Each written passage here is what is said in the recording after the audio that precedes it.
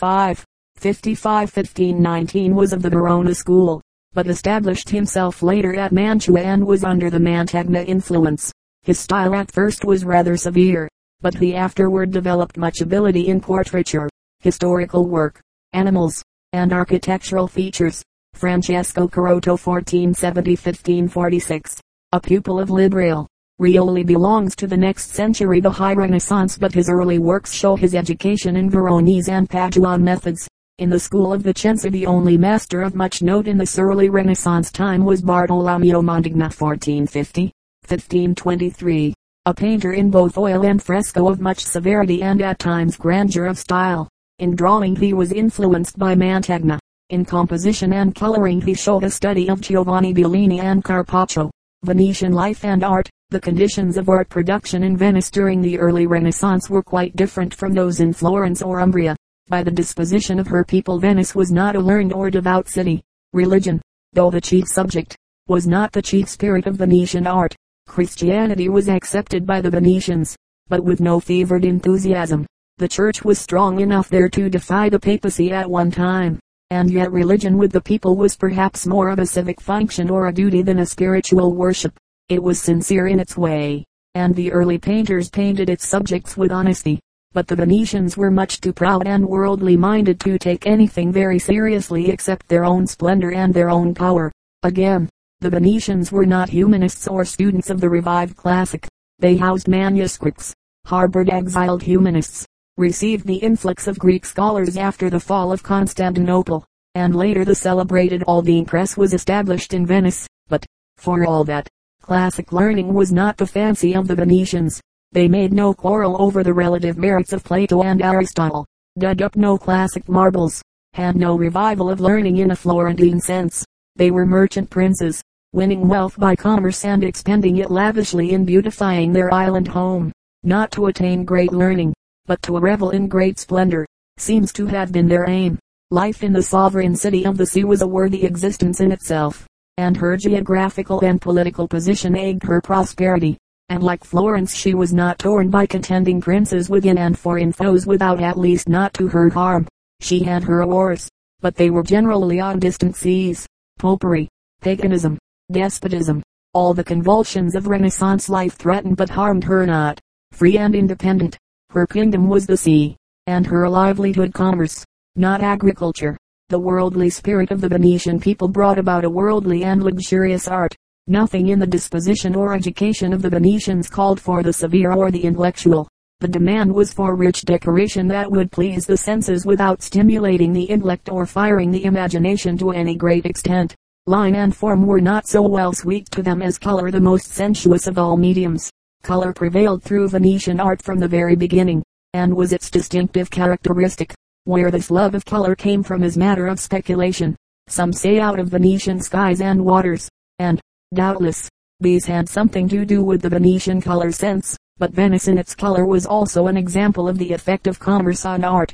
She was a trader with the East from her infancy, not Constantinople and the Byzantine East alone, but back of these the old Mohammedan East, which for 1,000 years has cast its art in colors rather than in forms. It was Eastern ornament in mosaics, stuffs, porcelains, variegated marbles, brought by ship to Venice and located in S. Marco, in Murano, and in Torcello, that first gave the color impulse to the Venetians. If Florence was the heir of Rome and its austere classicism, Venice was the heir of Constantinople and its color charm. The two great color spots in Italy at this day are Venice and Ravenna, commercial footholds of the Byzantines in medieval and Renaissance days. It may be concluded without error that Venice derived her color sense and much of her luxurious and material view of life from the East. The early Venetian painters, painting began at Venice with the fabrication of mosaics and ornamental altarpieces of rich gold stucco work. The Greek manner, that island the Byzantine, was practiced early in the 15th century by Jacobeo del Fiore and Semitecolo, but it did not last long. Instead of lingering for 100 years, as at Florence, it died a natural death in the first half of the 15th century. Gentile da Fabriano, who was at Venice about 1420, painting in the ducal palace with Pisano as his assistant, may have brought this about. He taught there in Venice, was the master of Jacopo Bellini, and if not the teacher then the influencer of the Vivarines of Murano. There were two of the Vivarinis in the early times, so far as can be made out. Antonio Vivarini, 1470, and Bartolomeo Vivarini Fluid, 1450-1499, who worked with Johann Zellermanus, a painter of supposed German birth and training. They all signed themselves from Murano, an outlying Venetian island, where they were producing church altars and ornaments with some Paduan influence showing in their work. They made up the Muranese school, though this school was not strongly marked apart either in characteristics or subjects from the Venetian school, of which it was, in fact, a part. Bartolomeo was the best of the group, and contended long time in rivalry with the Bellinis at Venice, but toward 1470 he fell away and died comparatively forgotten. Luigi Vivarini Fluid, 1461-1503, was the latest of this family, and with his death the history of the Muranese merges into the Venetian school proper, except as it continues to appear in some pupils and followers. Of these latter, Carlo Crivoli 1493 was the only one of much mark. He apparently gathered his art from many sources, ornament and color from the Vivarini, a lean and withered type from the early Paduans under Squarcione, architecture from Mantegna, and a rather repulsive sentiment from the same school. His faces were contorted and sulky, his hands and feet stringy, his drawing rather bad, but he had a transparent color, beautiful ornamentation, and not a little tragic power. Venetian art practically dates from the Bellinis. They did not begin where the Vivarini left off. The two families of painters seem to have started about the same time, worked along together from like inspirations, and in somewhat of a similar manner as regards the early men. Jacopo Bellini 1464, was the pupil of Gentile da Fabriano, and a painter of considerable rank. His son, Gentile Bellini 1507, was likewise a painter of ability, and an extremely interesting one on account of his Venetian subjects painted with much open-air effect and knowledge of light and atmosphere. The younger son, Giovanni Bellini 1516, was the greatest of the family and the true founder of the Venetian school. About the middle of the 15th century the Bellini family lived at Padua and came in contact with the classic realistic art of Mantegna. In fact, Mantegna married Giovanni Bellini's sister, and there was a mingling of family as well as of art. There was an influence upon Mantegna of Venetian color, and upon the Bellinis of Padua line. The latter showed in Giovanni Bellini's early work, which was rather hard, angular in drapery, and anatomical in the joints, hands, and feet, but as the century drew to a close this melted away into the growing splendor of Venetian color. Giovanni Bellini lived into the 16th century, but never quite attained the rank of a high Renaissance painter. He had religious feeling, earnestness, honesty, simplicity, character, force, knowledge, but not the full complement of brilliancy and painter's power. He went beyond all his contemporaries in technical strength and color harmony, and was in fact the epoch-making man of early Venice. Some of his pictures, like the S. Zaccaria Madonna, will compare favorably with any work of any age, and his landscape backgrounds see the St. Peter Martyr in the National Gallery, London, were rather wonderful for the period in which they were produced. Of Bellini's contemporaries and followers there were many, and as a school there was a similarity of style, subject, and color treatment carrying through them all, with individual peculiarities in each painter. After Giovanni Bellini comes Carpaccio, 1522, a younger contemporary, about whose history little is known. He worked with Gentile Bellini, and was undoubtedly influenced by Giovanni Bellini. In subject he was more romantic and chivalric than religious, though painting a number of altar pieces. The legend was his delight, and his great success, as the Saint Ursula and Saint George pictures in Venice still indicate. He was remarkable for his knowledge of architecture, costumes, and oriental settings, put forth in a realistic way, with much invention and technical ability in the handling of landscape, perspective, light, and color. There is a truthfulness of appearance and out-of-doors feeling about his work that is quite captivating. In addition, the spirit of his art was earnestness, honesty, and sincerity, and even the awkward bits of drawing which occasionally appeared in his work served to add to the general naive effect of the whole. Cima di Congliano 1517, was probably a pupil of Giovanni Bellini, with some Carpaccio influence about him. He was the best of the immediate followers, none of whom came up to the master. They were trammeled somewhat by being educated in distemper work, and then midway in their careers changing to the oil medium, that medium having been introduced into Venice by Antonello da Messina in 1473. Cima's subjects were largely half-length Madonnas, given with strong qualities of light and shade and color. He was not a great originator, though a man of ability. Catena, 1531, had a wide reputation in his day, but it came more from a smooth finish and pretty accessories than from creative power. He imitated Bellini's style so well that a number of his pictures pass for works by the master even to this day. Later he followed Giorgione and Carpaccio, a man possessed of knowledge. He seemed to have no original propelling purpose behind him. That was largely the make-up of the other men of the school. Bassetti 1490-1521, Previtli 1470, 1525, Pizzolo 14,641,528, Rondinelli 1440, 1500, Diana, 1500, Mansueti Fluid 1500, Antonello da Messina 1444, 1493, though Sicilian born, is properly classed with the Venetian school. He obtained a knowledge of Flemish methods probably from Flemish painters or pictures in Italy. He never was a pupil of Jan van Eyck, as Vasari relates, and probably never saw Flanders, and introduced the use of oil as a medium in the Venetian school. His early work was Flemish in character, and was very accurate and minute. His late work showed the influence of the Bellinis. His counter-influence upon Venetian portraiture has never been quite justly estimated. That fine, exact, yet powerful work, of which the Doge Loredano by Bellini, in the National Gallery, London, is a type, was perhaps brought about by an amalgamation of Flemish and Venetian methods, and Antonello was perhaps the means of bringing it about. He was an excellent, if precise, portrait painter.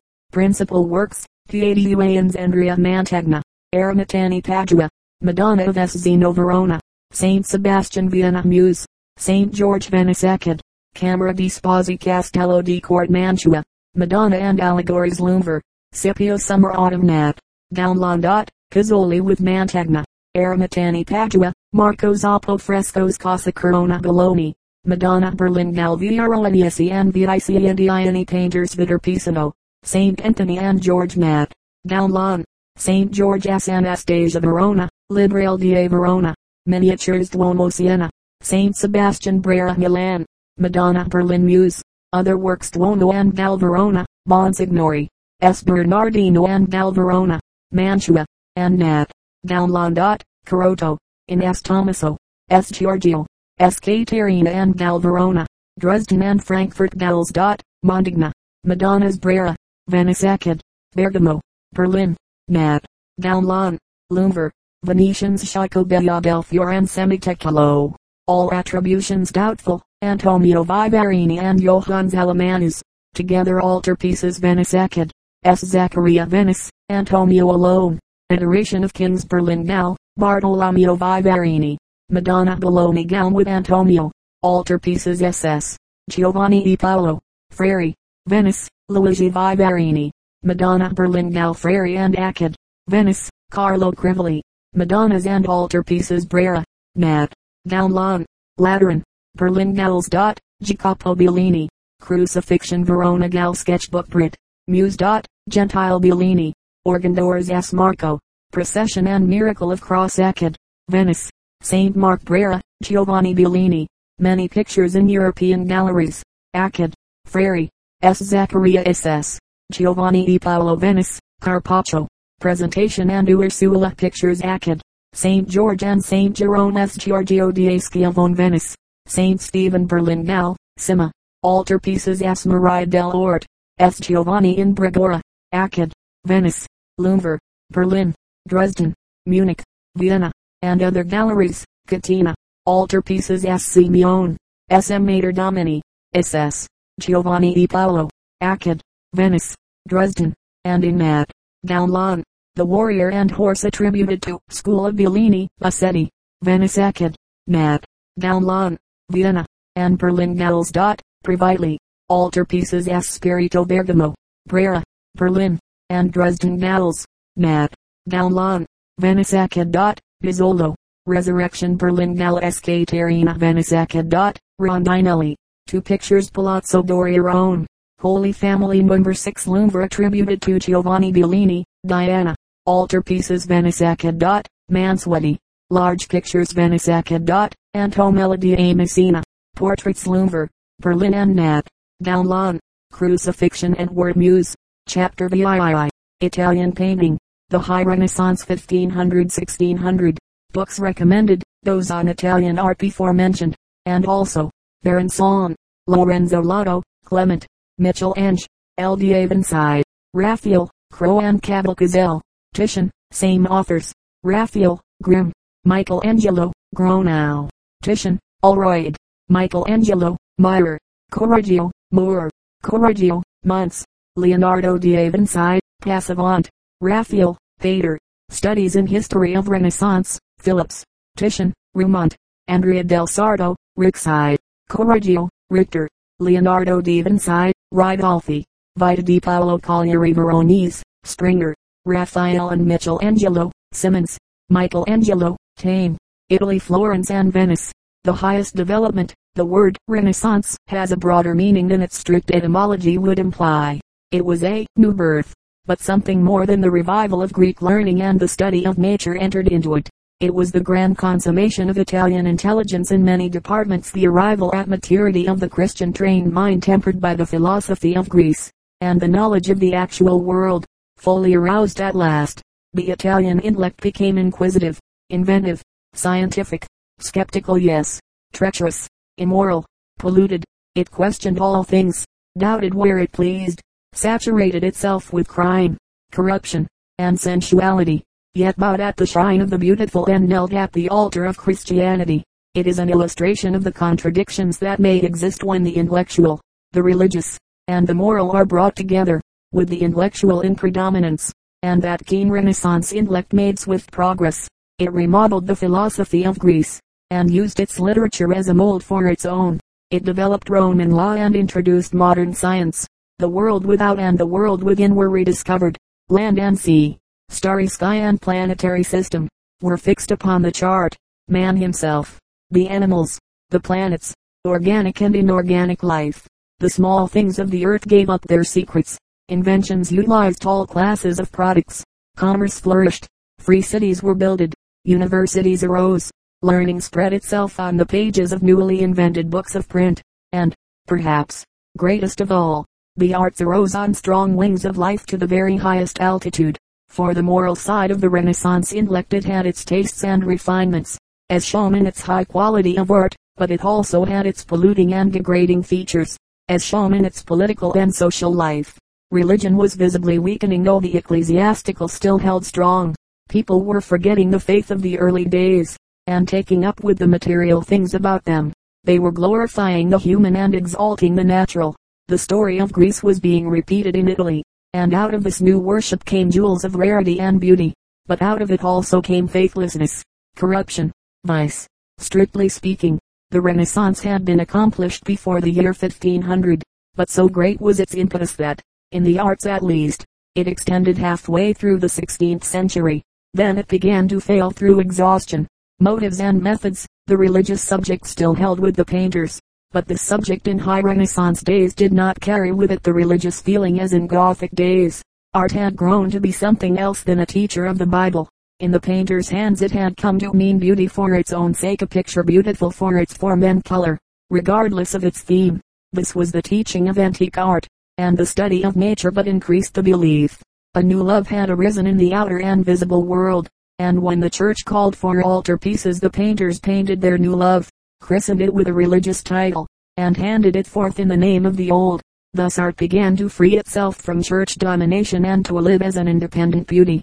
The general motive, then, of painting during the high Renaissance, though apparently religious from the subject, and in many cases still religious in feeling, was largely to show the beauty of form or color, in which religion, the antique, and the natural came in as modifying elements. In technical methods, though extensive work was still done in fresco, especially at Florence and Rome, yet the bulk of high Renaissance painting was in oils upon panel and canvas. At Venice even the decorative wall paintings were upon canvas, afterward inserted in wall or ceiling. The Florentines and Romans. There was a severity and austerity about the Florentine art, even at its climax. It was never too sensuous and luxurious, but rather exact and intellectual. The Florentines were fond of lusterless fresco, architectural composition, towering or sweeping lines, rather sharp color as compared with the Venetians, and theological, classical, even literary and allegorical subjects. Probably this was largely due to the classic bias of the painters and the intellectual and social influences of Florence and Rome. Line and composition were means of expressing abstract thought better than color, though some of the Florentines employed both line and color knowingly. This was the case with Fra Bartolomeo 1475-1517, a monk of San Marco, who was a transition painter from the 15th to the 16th century. He was a religionist, a follower of Savonarola, and a man of soul who thought to do work of a religious character and feeling, but he was also a fine painter, excelling in composition, drawing, drapery, color. The painter's element in his work, its material and earthly beauty, rather detracted from its spiritual significance. He opposed the sensuous and the nude, and yet about the only nude he ever painted, a Saint Sebastian for San Marco, had so much of the earthly about it that people forgot the suffering saint in admiring the fine body, and the picture had to be removed from the convent. In such ways religion in art was gradually undermined, not alone by naturalism and classicism but by art itself. Painting brought into life by religion no sooner reached maturity than it led people away from religion by pointing out sensuous beauties in the type rather than religious beauties in the symbol. Fra Bartolomeo was among the last of the pietists in art. He had no great imagination, but some feeling and a fine color sense for Florence. Naturally he was influenced somewhat by the great ones about him, learning perspective from Raphael, grandeur from Michelangelo, and contours from Leonardo da Vinci. He worked in collaboration with Albertinelli 1474-1515, a skilled artist and a fellow pupil with Bartolomeo in the workshop of Cosimo Rosselli. Their work is so much alike that it is often difficult to distinguish the painters apart. Albertinelli was not so devout as his companion, but he painted the religious subject with feeling, as his visitation in the Uffizi indicates. Among the followers of Bartolomeo and Albertinelli were Fra Paolino 14,901,547, Bugiardini 1475-1554, Granacci 1477-1543, who showed many influences, and Ridolfo Ghirlandaio 1483-1561. Andrea del Sarto 1486-1531 was a Florentine pure and simple, a painter for the church, producing many Madonnas and altar pieces, and yet possessed of little religious feeling or depth. He was a painter more than a pietist, and was called by his townsmen the faultless painter. So he was as regards the technical features of his art. He was the best brushman and colorist of the Florentine school. Dealing largely with the material side, his craftsmanship was excellent and his pictures exuberant with life and color. But his Madonnas and saints were decidedly of the earth, handsome Florentine models garbed as sacred characters, well drawn and easily painted, with little devotional feeling about them. He was influenced by other painters to some extent. Masaccio, Ghirlandaio, and Michelangelo were his models in drawing, Leonardo and Bartolomeo in contours, while in warmth of color, brushwork, atmospheric and landscape effects he was quite by himself. He had a large number of pupils and followers, but most of them deserted him later on to follow Michelangelo. Pontormo 1493-1558 and Francia Biggio 1482-1525 were among the best of them. Michelangelo 1474-1564 has been called the prophet of the Renaissance, and perhaps deserves the title, since he was more of the Old Testament than the New, more of the austere and imperious than the loving or the forgiving.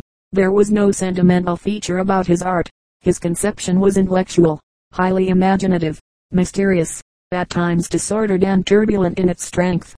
He came the nearest to the sublime of any painter in history through the sole attribute of power. He had no tenderness nor any winning charm. He did not win, but rather commanded. Everything he saw or felt was studied for the strength that was in it. Religion, Old Testament history, the antique, humanity, all turned in his hands into symbolic forms of power, put forth apparently in the white heat of passion, and at times in defiance of every rule and tradition of art. Personal feeling was very apparent in his work, and in this he was as far removed as possible from the Greeks, and nearer to what one would call today a romanticist. There was little of the objective about him. He was not an imitator of facts but the creator of forms and ideas. His art was a reflection of himself, a self-sufficient man, positive, creative, standing alone, a law unto himself. Technically he was more of a sculptor than a painter. He said so himself when Julius commanded him to paint the Sistine ceiling, and he told the truth. He was a magnificent draftsman, and drew magnificent sculpturesque figures on the Sistine vault. That was about all his achievement with the brush. In color, light, air, perspective and all those features peculiar to the painter he was behind his contemporaries. Composition he knew a great deal about, and in drawing he had the most positive, far-reaching command of line of any painter of any time. It was in drawing that he showed his power. Even this is severe and harsh at times, and then again filled with a grace that is majestic and in scope universal, as witness the creation of Adam in the Sistine. He came out of Florence, a pupil of Ghirlandaio, with a school feeling for line, stimulated by the frescoes of Masaccio and Signorelli. At an early age he declared himself, and hewed a path of his own through art, sweeping along with him many of the slighter painters of his age. Long lived he saw his contemporaries die about him and humanism end in bloodshed with the coming of the Jesuits, but alone, gloomy, resolute, steadfast to his belief, he held his way. The last great representative of Florentine art, the first great representative of individualism in art. With him and after him came many followers who strove to imitate his terrible style, but they did not succeed any too well. The most of these followers find classification under the Mannerists of the Decadence. Of those who were immediate pupils of Michelangelo, or carried out his designs, Daniele da Volterra 1509-1566 was one of the most satisfactory. His chief work, The Descent from the Cross, was considered by Poussin as one of the three great pictures of the world. It is sometimes said to have been designed by Michelangelo, but that is only a conjecture. It has much action and life in it, but is somewhat affected in pose and gesture, and Volterra's work generally was deficient in real energy of conception and execution.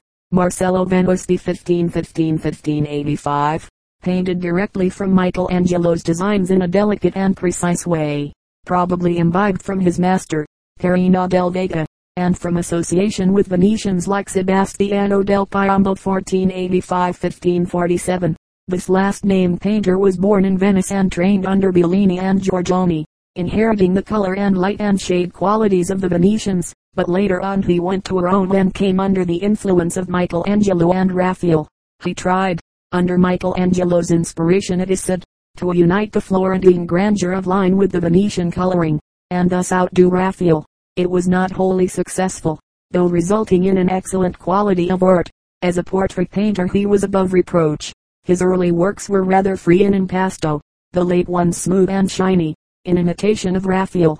Raphael Sanzio 1483-1520 was more Greek in method than any of the great Renaissance painters. In subject he was not more classic than others of his time. He painted all subjects. In thought he was not particularly classic. He was chiefly intellectual, with a leaning toward the sensuous that was half pagan. It was in method and expression more than elsewhere that he showed the Greek spirit. He aimed at the ideal and the universal, independent, so far as possible, of the individual, and sought by a union of all elements to produce perfect harmony. The harmonist of the Renaissance is his title, and this harmony extended to a blending of thought, form, and expression, heightening or modifying every element until they ran together with such rhythm that it could not be seen where one left off and another began. He was the very opposite of Michelangelo. The art of the latter was an expression of individual power and was purely subjective. Raphael's art was largely a unity of objective beauties, with the personal element as much in abeyance as was possible for his time. His education was a cultivation of every grace of mind and hand. He assimilated freely whatever he found to be good in the art about him. A pupil of Perugino originally, he levied upon features of excellence in Masaccio, Fra Bartolomeo, Leonardo, Michelangelo. From the first he got tenderness, from the second drawing, from the third color and composition, from the fourth charm, from the fifth force. Like an eclectic Greek he drew from all sources, and then blended and united these features in a peculiar style of his own and stamped them with his peculiar Raphaelesque stamp. In subject Raphael was religious and mythological, but he was imbued with neither of these so far as the initial spirit was concerned. He looked at all subjects in a calm, intellectual, artistic way. Even the celebrated Sistine Madonna is more intellectual than pietistic. A Christian Minerva ruling rather than helping to save the world. The same spirit ruled him in classic and theological themes. He did not feel them keenly or execute them passionately, at least there is no indication of it in his work. The doing so would have destroyed unity, symmetry, repose. The theme was ever held in check by a regard for proportion and rhythm, to keep all artistic elements in perfect equilibrium, allowing no one to predominate, seemed the mainspring of his action. And in doing this he created that harmony which his admirers sometimes refer to as pure beauty. For his period and school he was rather remarkable technically. He excelled in everything except brushwork, which was never brought to maturity in either Florence or Rome. Even in color he was fine for Florence, though not equal to the Venetians.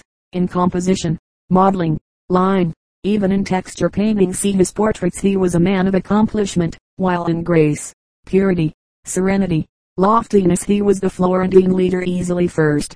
The influence of Raphael's example was largely felt throughout central Italy, and even at the north, resulting in many imitators and followers, who tried to produce Raphaelesque effects. Their efforts were usually successful in precipitating charm into sweetness and sentiment into sentimentality.